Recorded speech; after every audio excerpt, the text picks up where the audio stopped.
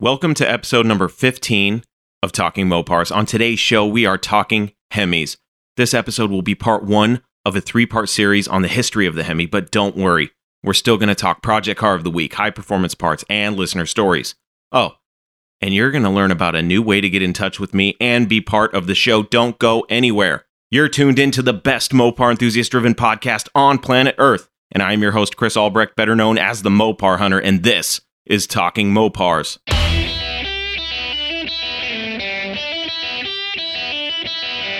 You're listening to Talking Mopars with the Mopar Hunter, your direct connection to all things Mopar.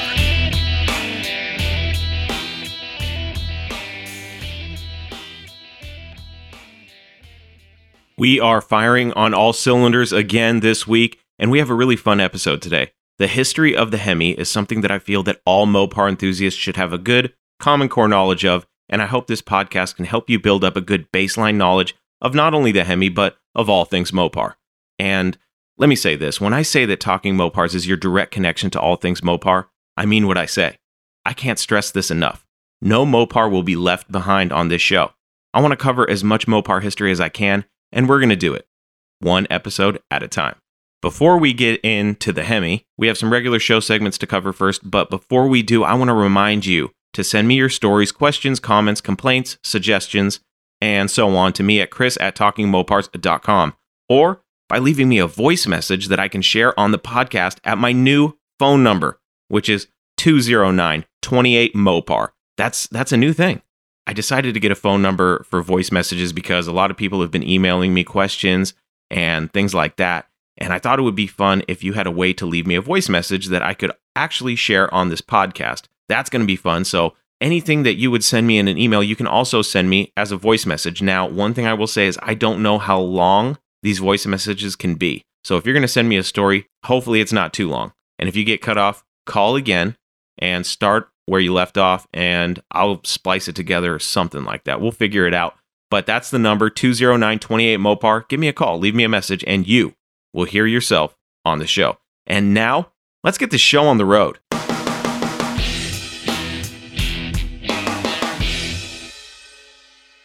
It's time once again for Project Car of the Week, but before we get into it, I have to say a little disclaimer. The ads for cars featured on Project Car of the Week have not been vetted. So, if you're interested in one of these cars, be sure to do your due diligence as you normally would with any car that you're considering buying.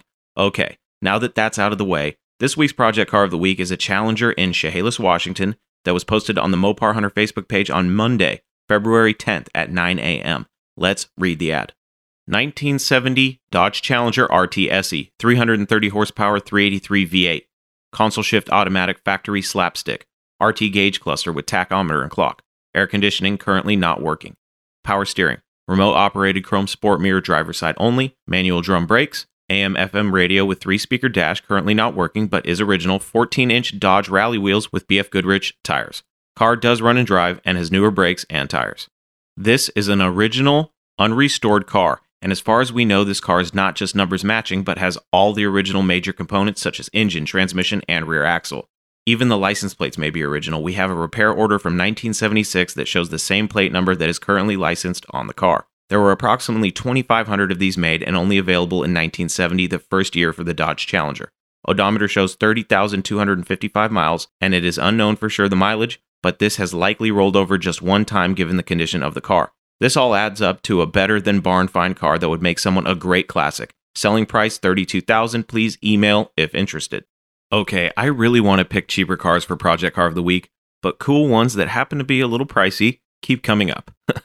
I think this Challenger is pretty cool. First of all, the seller claims that it is an original numbers matching car. Second, it's an RT SE. These are two neat things to consider when looking at the price and getting that all too familiar sticker shock that is so common with some of these more sought-after Mopars.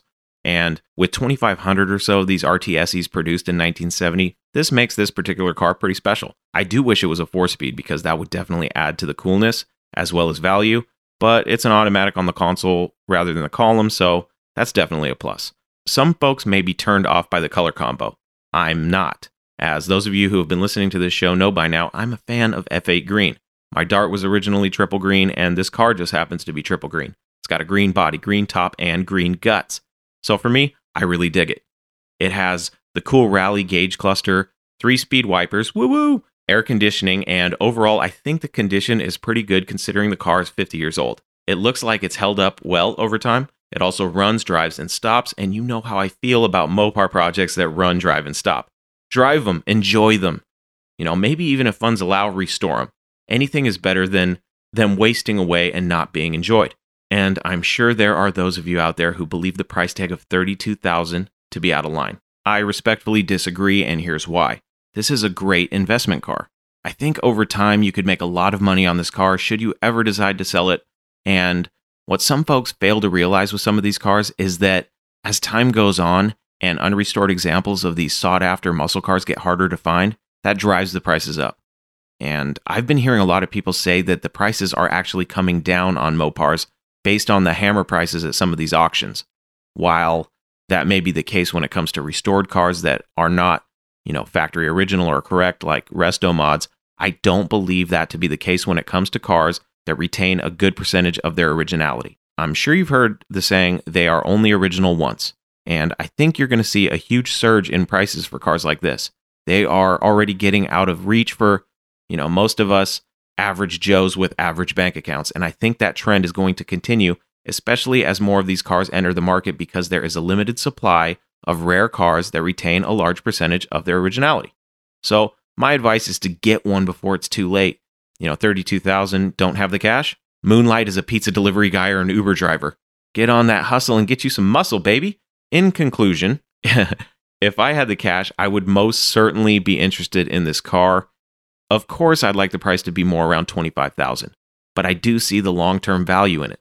I would also have no problem buying it at $32,000 either. I think this car is great, and if it were mine, I would enjoy it as is, and slowly, I would obtain all the parts needed to make it period correct and try to bring it back to as close to original as possible.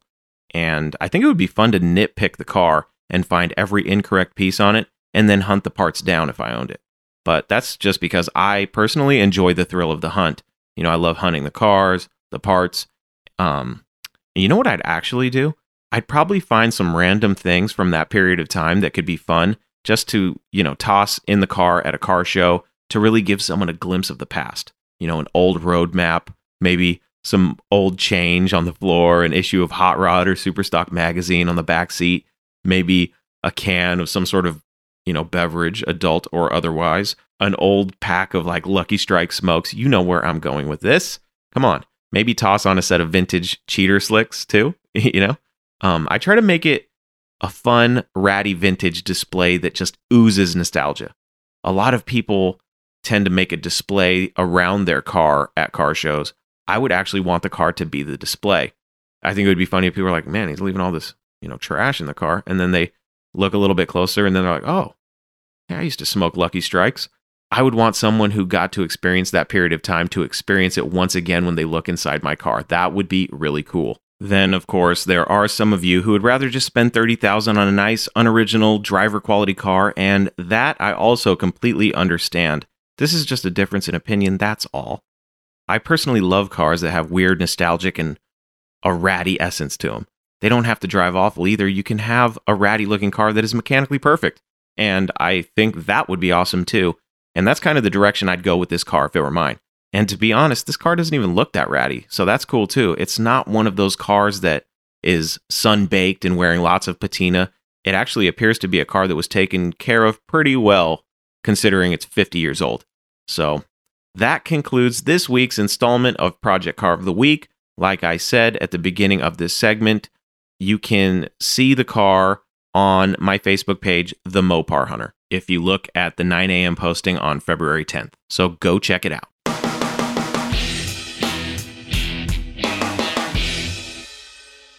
We are back for another installment of High Performance Parts. This segment is a new addition to the show, and it's about Mopars that have both big and small parts in film and television. If you're anything like me, you are always quick to point out Mopars in movies and on TV, and that's what this segment is all about. This week's High Performance Part belongs to a car that was oddly both trashy and flashy. It was a car that most non-Mopar enthusiasts would simply think of as a POS upon first sight. It was everything it shouldn't have been. and it was driven by the character that a lot of us in the Mopar community have embraced. You may pronounce his name as Dierte, but most of us know him as Dirt, Joe Dirt.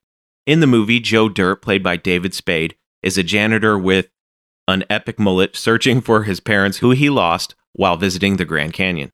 The movie is basically one giant misadventure with mishaps every step of the way. Joe finally finds his way to LA, where a radio shock jock brings him on his radio show to tell his story, and he quickly becomes a celebrity through the telling of his story. Here's where I could warn you of a spoiler alert and tell you what happens, but I think you can see for yourself by watching the movie. Funny enough, I can actually relate to Joe's habits with auto traders and obsession with Mopars. The movie starts with Joe Dirt actually driving through the streets of Los Angeles in a dilapidated 69 Charger Daytona, which is the high-performance part of this week.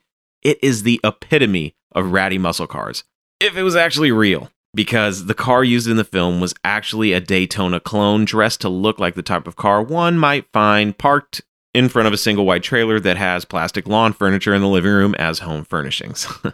And to be honest, I absolutely love it. Shag seat covers, rusty, trash on the dash, barefoot gas pedal, chain steering wheel, 8-track, curb feelers, 8 balls and handcuffs hanging off the rear view, and with all that trashy flavor, I'm pretty sure this thing had a 3/4 racing cam in it too. But the truth about the car is that when it was acquired, it was in decent driver condition, painted the world's most famous purple, FC7 Plum Crazy, and it was only dressed to appear as a complete pile. It's actually a rot-free car, and there's some pictures of it online that show the underside of it. The underside appears to be surprisingly solid. And in the movie, Joe buys this car from a shady impound lot for $450. But in real life, the car sold for, drum roll please, $18,000 back in 2002. That's actually, if you think about prices of Chargers today, it's pretty cool that you could get a Joe Dirt movie car, because there was only one. They did not make a bunch of copies of it. There was only one Joe Dirt car, and it sold for $18,000. In today's market, $18,000 doesn't get you much in the way of a Charger, let alone a movie car. So the car actually started life as a 318 powered Charger, but it's still cool nonetheless. You know, would you have bought this Mopar movie car for $18,000? I know the answer to the question for me. That would be a resounding yes. And I'd be daily driving that Dirt Daytona right now. If that car was for sale right now for $18,000, I would buy it in a heartbeat. I wouldn't even be talking about it right now because I'd be going to get it. So that's that. That's the high performance part for this week. It's Joe Dirt's 69 Charger Daytona. We're going to pretend that in the movie it's actually a real Daytona, but we all know the truth now. It was a clone. But $18,000 for a Joe Dirt movie car, that's awesome.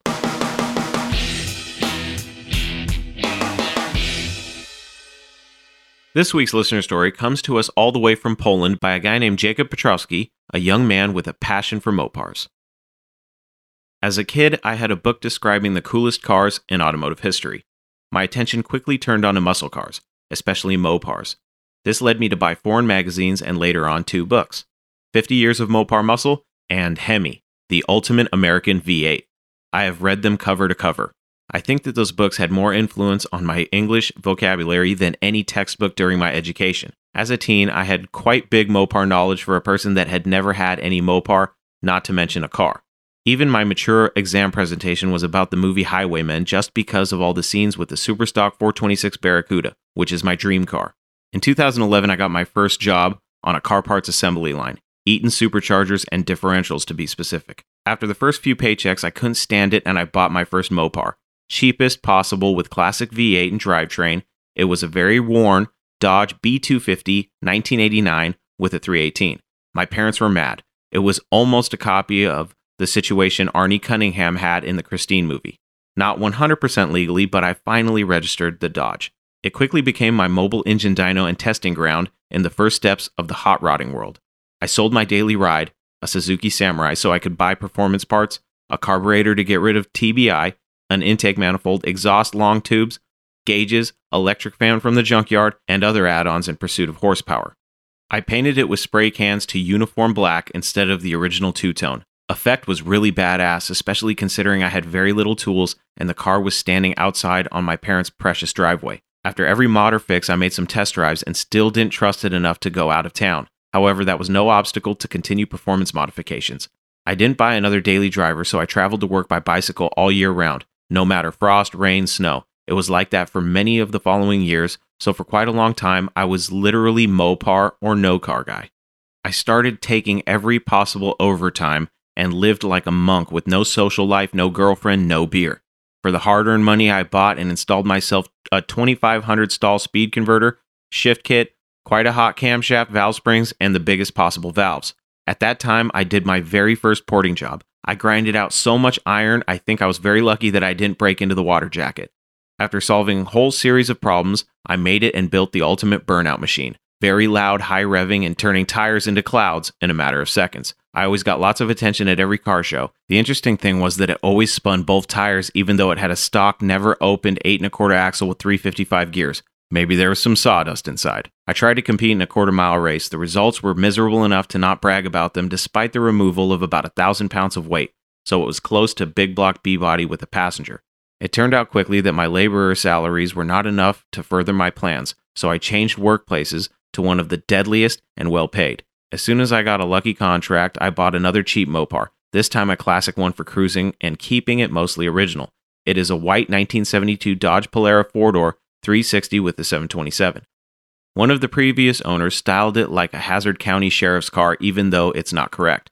I guess it stayed many years in a dry garage because I found plenty of dried wasp nests. After redoing the carburetor, I also found the reason it stayed so long: rod knock. All the valves and push rods were bent. Engine rebuild wasn't cost effective, so it was easier to get another 360. Luckily, my colleague just posted for sale his 360 with domed pistons. More souped up than I needed, but I could live with that. To make the Polara get back on the road even sooner, I hastily traded my muscle van, which turned out to be a tragic decision because I recouped only a quarter of the money I had into it.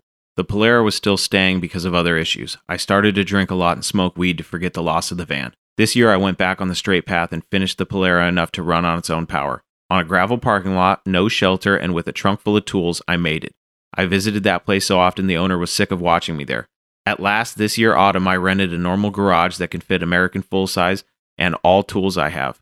I also bought a daily car so I can travel there because the garage is far from the city I live. This year I changed jobs again, and now I work in a restoration workshop doing vintage American muscle cars. Boss knows what I'm mostly skilled at, so usually I do the carburetors, heads, and everything Mopar related. For example, now I've assembled a freshly powder-coated 67 Fury suspension, and soon I'll be rebuilding a 5.7 Hemi with the infamous valve seat problem. Now I'm poor again, but at least I do what I love and I already have skills. Also, I'm in a very happy relationship with a woman I can marry, immigrate to the United States, start a company, and have lots of kids that I can raise to future Mopar lovers and automotive champions, or at least give them chances I never got. I'll be 30 years old soon, so I should be fast. Wish me luck. Jacob from Poland. Hey Jacob, great story. And if you know my story, you know that I have a soft spot in my heart for Mopar vans, so I think it's very cool that you bought one and put so much effort into making it a cool Mopar that you could learn and have fun with. I am, of course, sad that you ended up trading it to get your Polara going, but it sounds like you have a pretty cool Polara now, so that's a positive that you can mine from the negative of letting go of your van. It was tough hearing about you falling into drinking and smoking weed to cope with the loss of your van, buddy, but I was happy to hear that you are back on the right path, and now you have a good-sized garage to work on your project. So it's good to hear that you're following your passion with your work in a restoration shop, and I was also pleased to hear about your plans to raise a family and start a business here in the U.S. It's great that you want to start a Mopar family of your own and that you have good goals. I wish you nothing but the best in your future, buddy. I also want to say that it's funny that you actually happen to mention the Barracuda from the movie Highwaymen, because that car is on my list for the high performance parts segment of this show, where I talk about Mopars used in films and television. So naturally, I guess that'll just have to be the next car we talk about on next week's segment. So thank you for sending in your story, Jacob. That's the listener story for this week. And if you want to hear your story on the show, email it to me at chris@talkingmopars.com or call and leave me a message that I can share on the podcast by dialing my new number and leaving a message. The number is 209-28-MOPAR.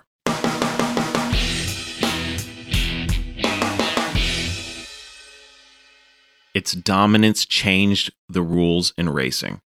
Its legend has withstood the test of time. Its name is synonymous with the word Mopar. It was the leader of the pack until it went dormant.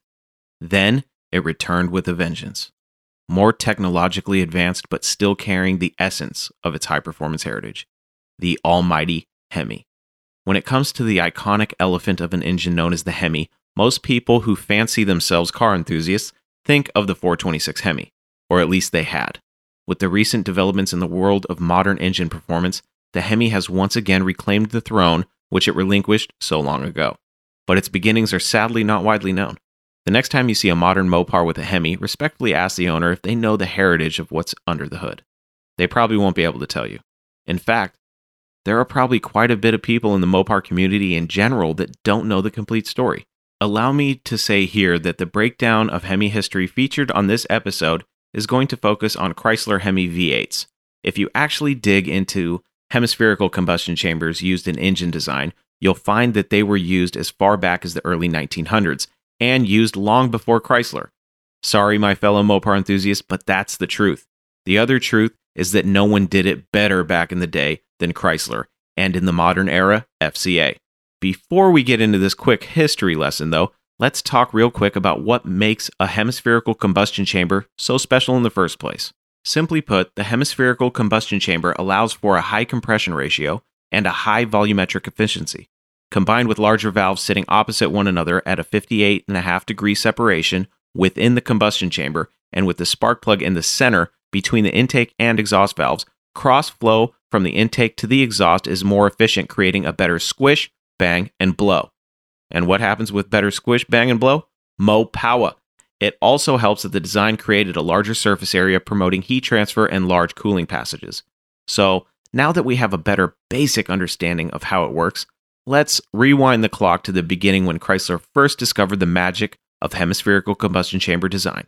Technically, Chrysler realized the benefits of a hemispherical combustion chamber when they were testing them in aero and military applications. In fact, the first Chrysler engines with a Hemi were used in those applications, both in a tank and in a fighter plane. But this history lesson really begins in the late 40s.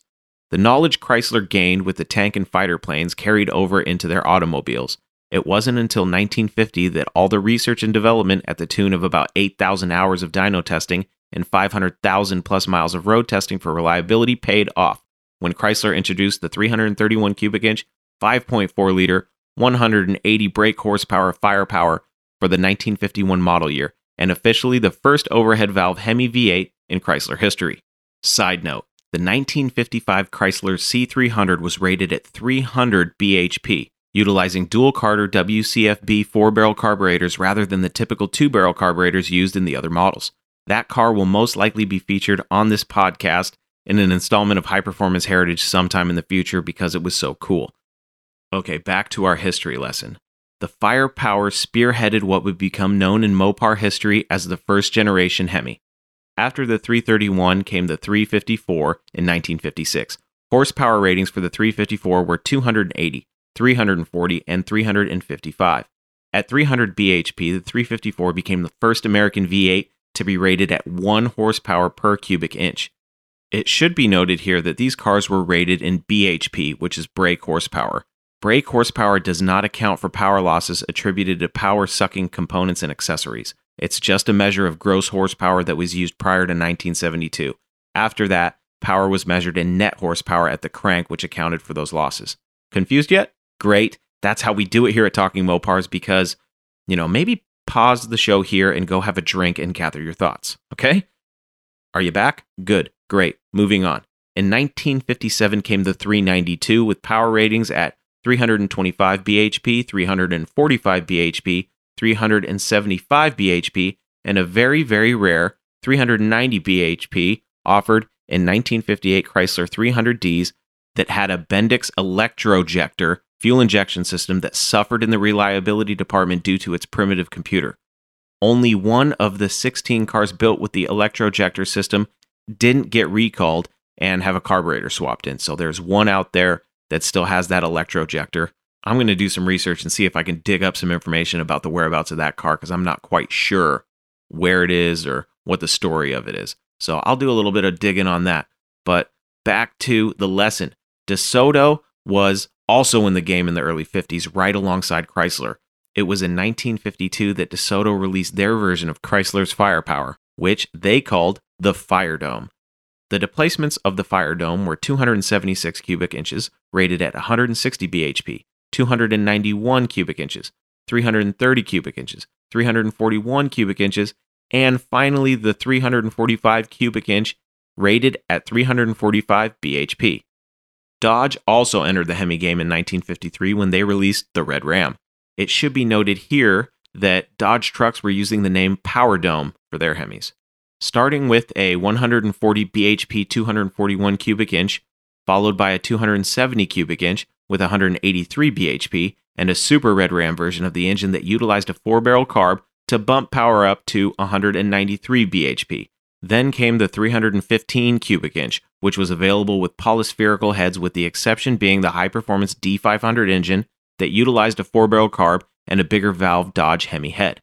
Finally, the 325 cubic inch, which utilized a Hemi head only on the KD500 and the KD501, that also had the Hemi, but also was topped with dual 4-barrel carbs. There were several details within each of these years and sizes of engines between 1951 and 1958, and I would encourage any of you that want to look more into this first generation of Hemi to go out and do some research, learn more, because a book could be written with all the little intricacies of these engines, and I'm sure someone out there has already written one, so go try and find it and read it. I myself learned a ton when just fact-checking for this episode, because, oh, you thought I had all this memorized? Now that's funny. I've said that I know a little bit about a lot, and that's the absolute truth, but one thing I love to do is learn about things that I'm passionate about, like Mopars, and I'm hoping that you will join me on this podcasting journey, and maybe we can teach each other some stuff, because I sucked in school, but if there was a class on Mopars, I probably would have paid attention a little bit more, and I probably would have averaged a B or a B-. I'm by no means an expert, but I do my absolute best to provide you with accurate information, and I am not too proud to admit when I'm wrong. So if at any time you hear me state something wrong on this show, you know what number to call. 209-28-MOPAR. Leave me a message and school me, and I'll play your message on the show. Getting back to the Hemi history here.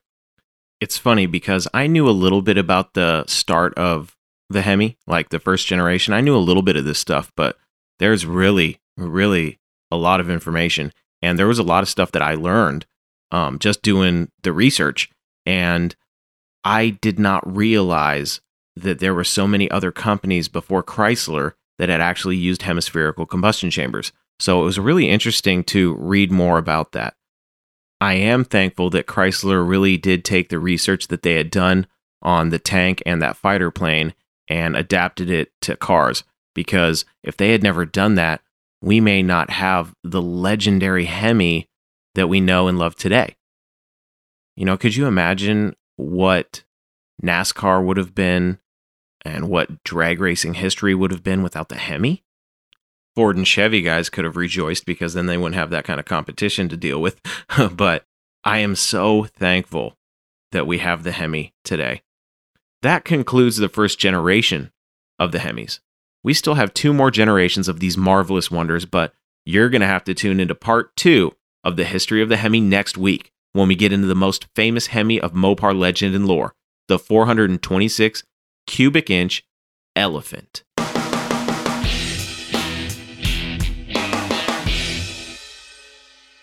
Now, you might be sitting there after having listened to the first generation Hemi story and thinking to yourself, man, he left out a lot of stuff. I understand where you're coming from. I did leave out a lot of the details surrounding the first generation Hemi, and it was more of an encouragement to get you to go out there and do some reading of your own, because chances are, I could have spouted off for 2 hours about this stuff, and you probably would have retained a small percentage of it. So go out there and do some of your own learning. I'm just giving you the baseline knowledge. But now, at least when somebody asks you about the first Hemi from Chrysler, you have a general idea and you have a good answer for them. So that's that. And that concludes this week's episode of Talking Mopars. For more information about this podcast or to listen and subscribe to the show, please visit talkingmopars.com. Also, don't forget, you can send me your stories, questions, comments, complaints, suggestions, and everything else you can think of at chris@talkingmopars.com. Sharing the website with all of your Mopar-addicted friends is the best way to help me spread the word about this podcast, or sharing it on social media, just letting people know about the show. You can also leave me a voice message now that I will share on the podcast, and my number is 209-28-MOPAR. So give me a call, leave a message, and I'll read it on the show. Until we talk again, I am your host, Chris Albrecht, and that was Talking Mopars.